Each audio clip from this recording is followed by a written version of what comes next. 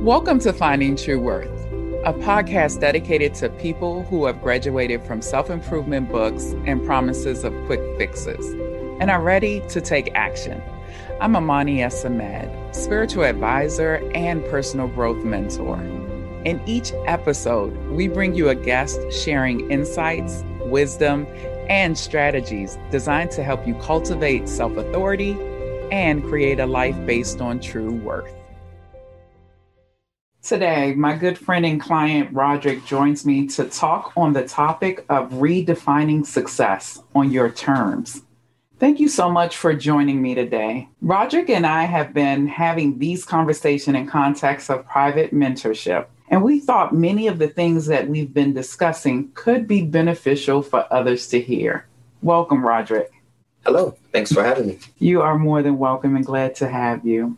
So tell us a little bit about your story, where you grew up, your upbringing, and perhaps education, whatever you'd like to share. So I'm from Maryland, Upper Marlboro. I am 29. I've been here all my life, born and raised. I went to DeMatha Catholic High School, studied undergrad at North Carolina A&T, and currently I'm still in Upper Marlboro. I'm in law enforcement, and that's it.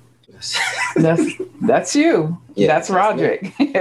Awesome. So going back to your history in terms of childhood and maturing into an adulthood, what would you say growing up, what was your idea of success? Growing up, I felt like it was the cliche idea of having a big house, having a lot of cars, being a CEO of some firm, just your typical millionaire you see on the TV. Like that was it. But I'm learning now that was more of an immature representation of success. Like just growing up, I'm starting to see how life works and how things actually happen. That was a very childish way of thinking about it. And when you say childish, Roderick, your conception obviously of success was not something you came about on your own. Was it something you saw on TV or something you heard around you? What shaped you to have that childish view of success? Well, yeah, just more so just television. You see people with the white picket fence or, the big house or just friends at school. Like other people were more so the determining factor of what success is, or like the validating factor or the approval. Oh, if you showed up with a nice car, oh man, that's clean. I like that. Like you doing your thing. Mm-hmm. So it was more so, other people shaping my idea of success as opposed to me actually figuring out and defining success for myself. So did you see that success in terms of how you grew up and how you understood it was more so meeting a status quo? Right. Of what society considers success? Interesting. Correct. Now, you had mentioned just now that the way you view success now is different than back then. Can you elaborate what perhaps impacted that change in success, or if there was any mentor or anyone you kind of looked up to? Yeah, so I'm really big on self-help and self-development. Same here. Yeah, absolutely. I guess to start it off, it would be my dad and my granddad who kind of paved the way. My dad is an entrepreneur. He also is in law enforcement, but he has a construction company, a landscaping company. That was my first job growing up. I've been working since I was 6 years old and started with him. And my granddad, he bought his first tractor trailer when he was in his 20s. This was back in the 70s, and he still drives today and he hauls. And he created his own future. Like he retired and everything. He's still doing his entrepreneur endeavors now. But as far as like mentors, they would be probably the pioneers that started it off. But also, like I said, I do the self-help and I YouTube and I find different people that I can kind of relate to. I listen to Jim Rohn, Les Brown, Steve Harvey, just different people who I can kind of listen to kind of get a better understanding of where I want to go in life. And they kind of help shape my ideas, I guess, on what I deem as being successful.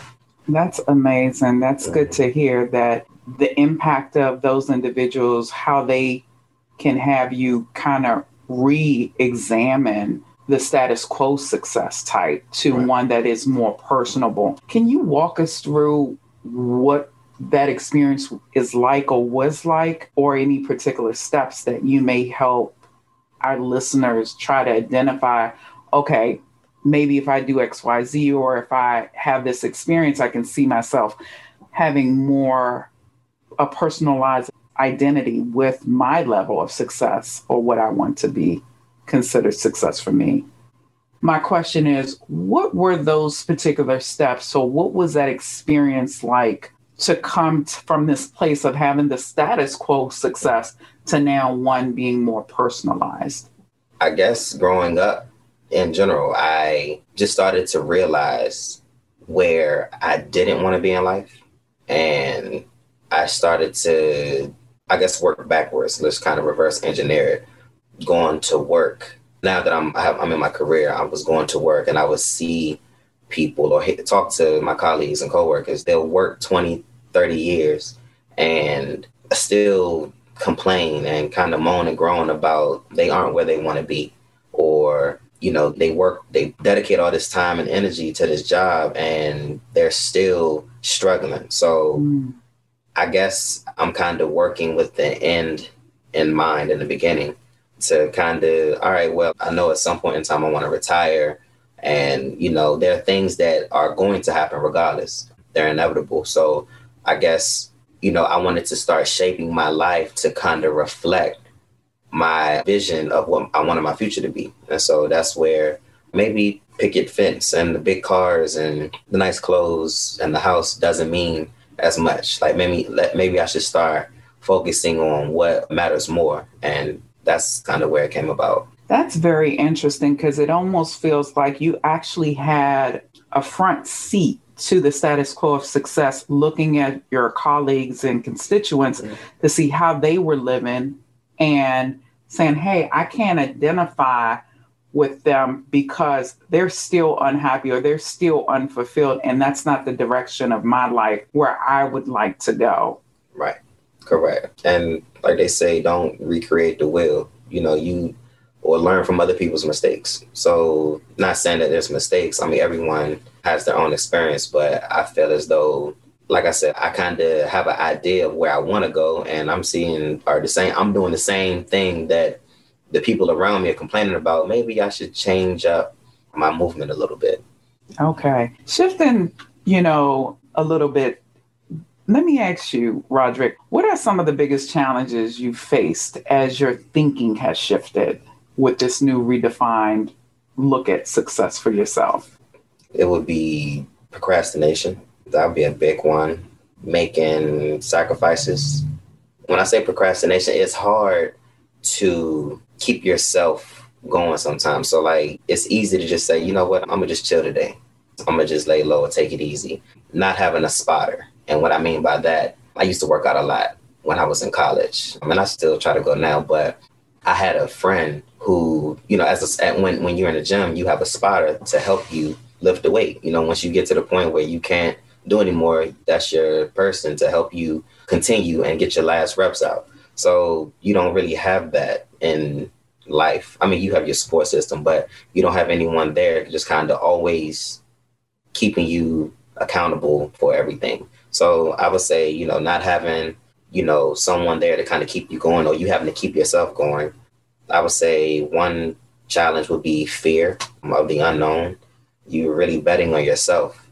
So, you don't know what the outcome may be, but you just have to kind of roll with the punches and handle business accordingly. So I heard you say in terms of your biggest challenges was procrastination, having someone, a spotter, to keep you accountable, and thirdly, dealing with the fear of that unknown. Before I go forward, let me step back, because we understood that you changed your understanding or what you feel success is to you. And you talked a little bit about that. Can you actually tell us what is success to you and what that looks like for you today?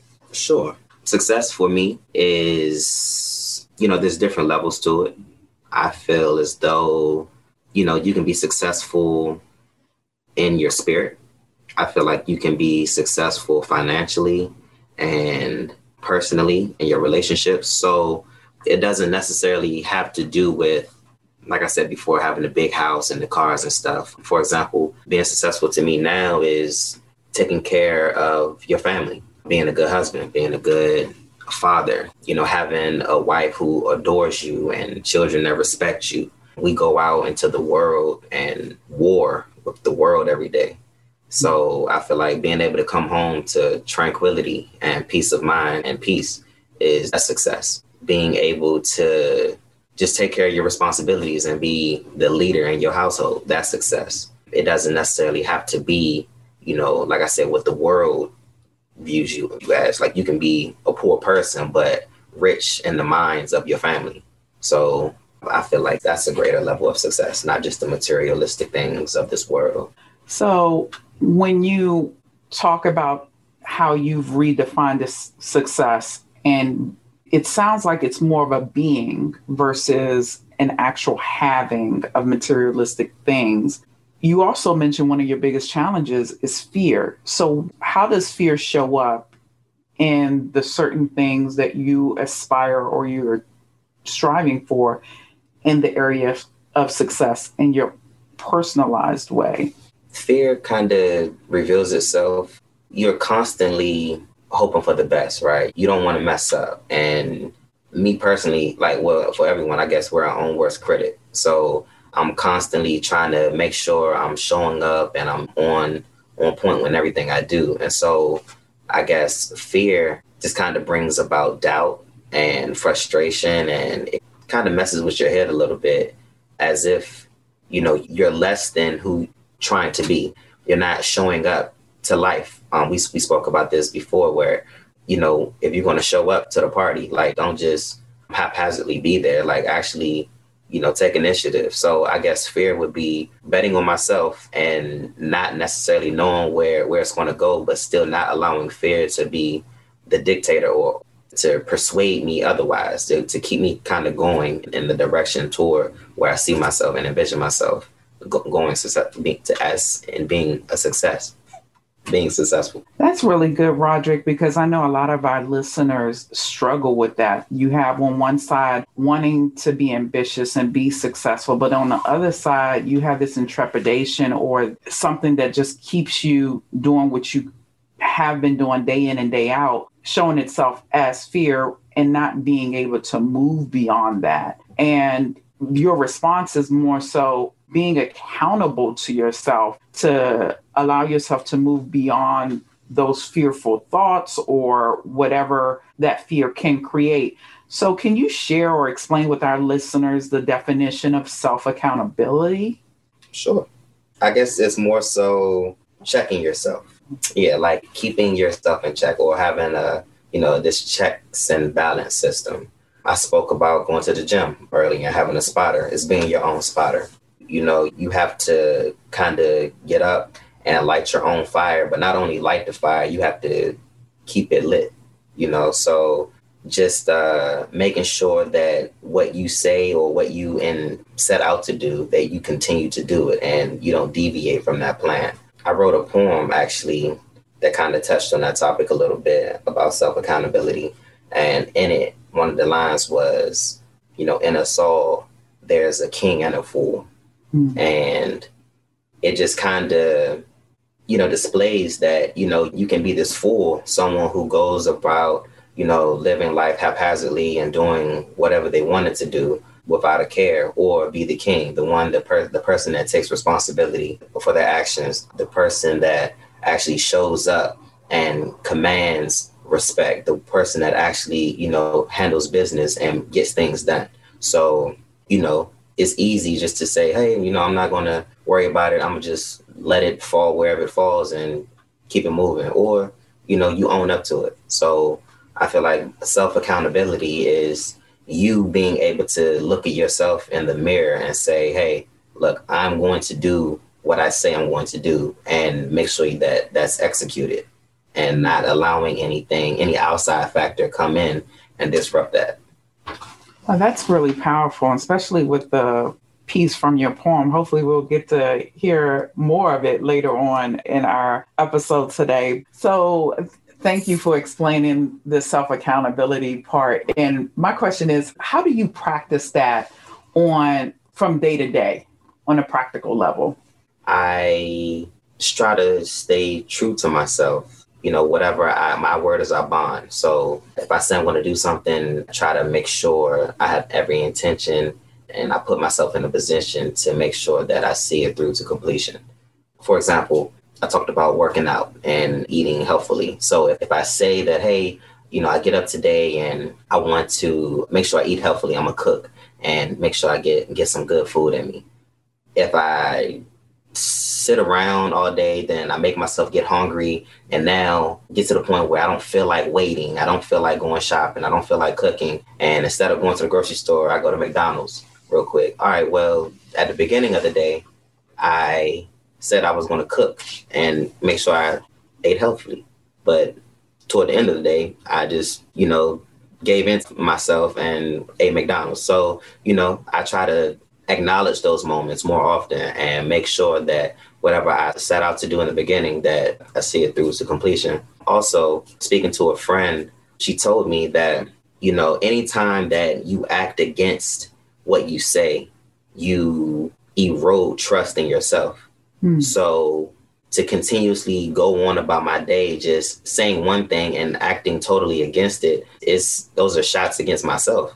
So, it's not who I want to be, and it's slowly pushing me in the opposite direction. It's not propelling me forward into my future in which I envision for myself. So just try to make sure that those moments of weakness, when I do want to deviate from the plan, I say, hey, no, this is what I said. This is what I set out to do. And this is what I'm going to do. So I'm going to do it. Got it. And if we could tie this back up to the theme of our show today, the topic of redefining success on your terms, would you say that self-accountability is an integral part for you living or experiencing your redefined success? Absolutely. It plays a major role in redefining success. At the end of the day, it's you. You don't have anyone else to come in and hold your hand. Like when I went off to college, like that was the main thing. They tell you, oh, you don't have mommy and daddy here to help you and get you out of bed. Like you're on your own. So fast forwarding, when you're in life, you really have to, you're betting on yourself. You have to take responsibility of your actions. You're the one that has to make the hard decisions. You're the one that has to actually get up and do the work. So having self-accountability keeps you in check. It keeps you true to yourself. It keeps you, staying on the right course and not deviating from the path. Wonderful. Wonderful. So Roger, what advice would you give to your 50-year-old self? You mentioned you're 29 earlier. Yes. My 50-year-old self, I'm used to having that question turned around. What would you give to your younger self? So I would say to my 50-year-old self, relax. I would say enjoy the little things and have the confidence in knowing that your 25-year-old self move with you in mind. I am my own beneficiary. So, when people pass away, their children or their wives or their spouses are the beneficiary of everything. Well, my older self is my beneficiary of me. So, I'm making sure that when I turn 50, I'm glad I ate my vegetables when I was 20. I'm glad I worked out when I was 20. I'm glad I made the investments and took out insurance policies when I was in my 20s. So I want my 50-year-old self to be able to live in confidence and worry-free, knowing that I was looking out for him now for the future. And to be able to do that is through the self-accountability part in alignment to your redefined goal or your redefined success on your terms. Absolutely. Wonderful. Let me ask you, what does true worth mean to you? True worth. I guess it goes back to what I said on being successful, being truly successful. It's all one and the same to me. You could be the poorest man, but be rich in spirit, right? Mm. So having people respect you, having people honor you, having your children look up to you and honor you, that's what worth comes into play. It doesn't have anything really to do with your materials. You can't take it with you when you pass, right? So it's more so the footprint that you kind of leave behind you and how people review you, I suppose. Having a wife that adores you, having, children that look up to you, knowing that you showed up in life and did what you were supposed to do. You took care of business, you took care of your responsibilities, and you led how you were supposed to lead and you took on your calling and executed it to the very best of your ability. That's where true worth and true success comes in my book. So what I hear, Roderick, with true worth, it really is how you experience or how other people experience you. So your wife is doting on you, your children look up to you, your colleagues respect you. So when it's all said and done, that the way you make people feel and experience you kind of inadvertently makes you feel a certain level of worth inwardly. Right. Is that correct? Correct.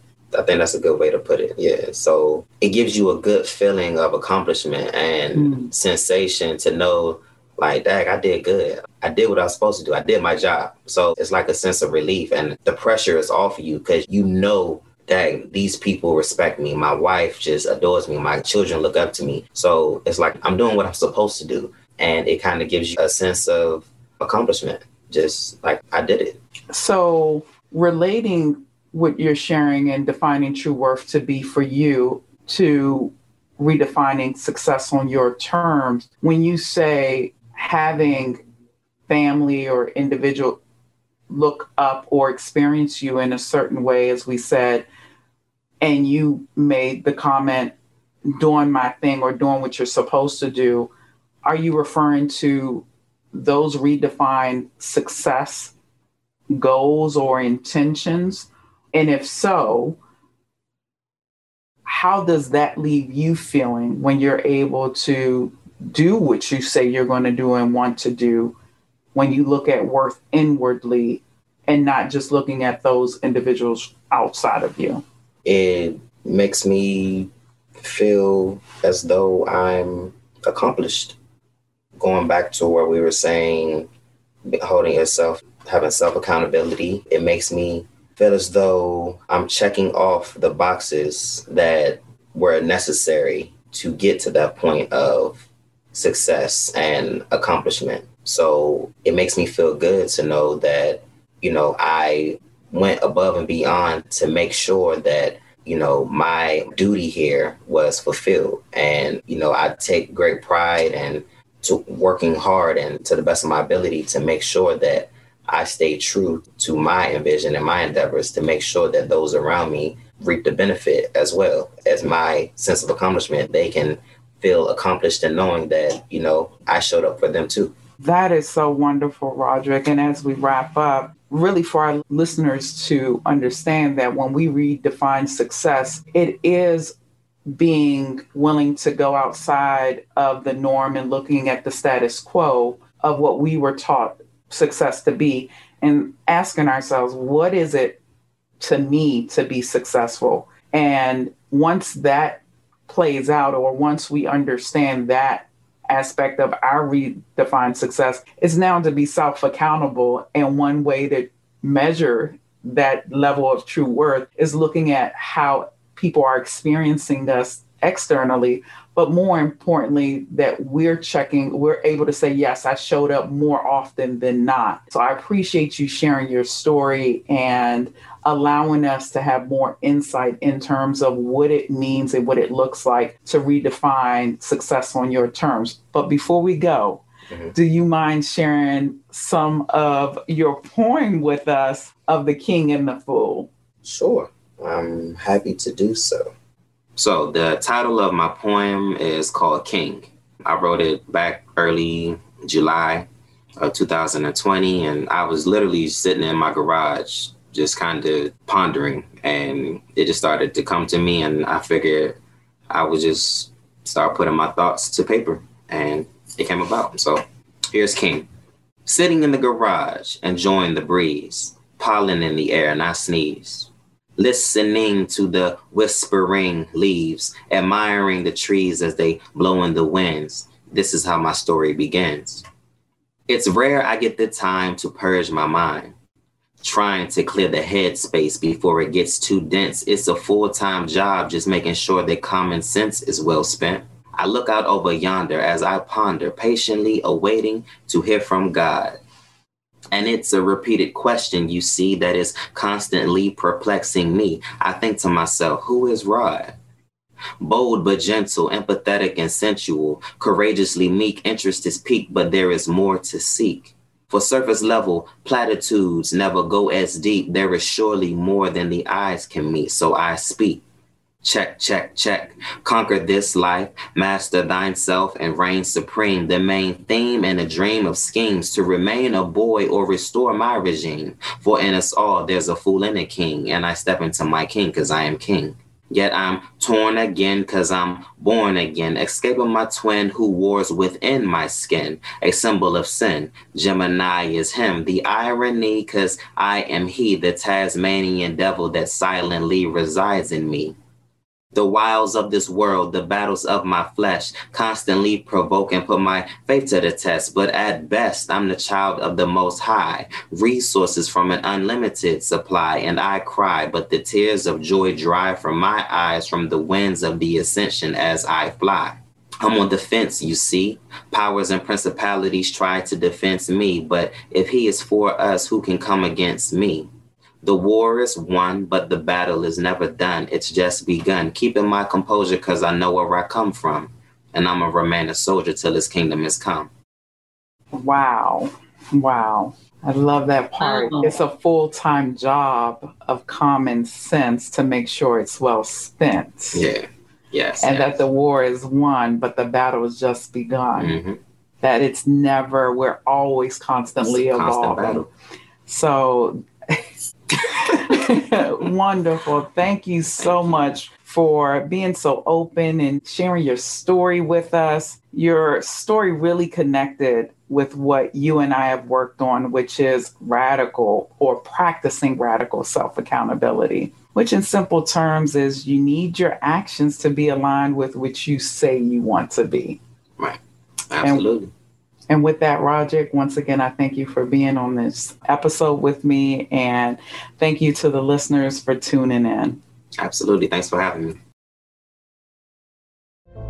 Thank you for tuning in. Every inch of our episodes, we get closer to our truth. We are live every other Tuesday, so please join us and share this podcast with those close to you who could benefit. Each rating and review helps others to discover it too. For more episodes or to book an introductory session, go to findingtrueworth.com. The day is yours to create. I invite you to live it according to your truth.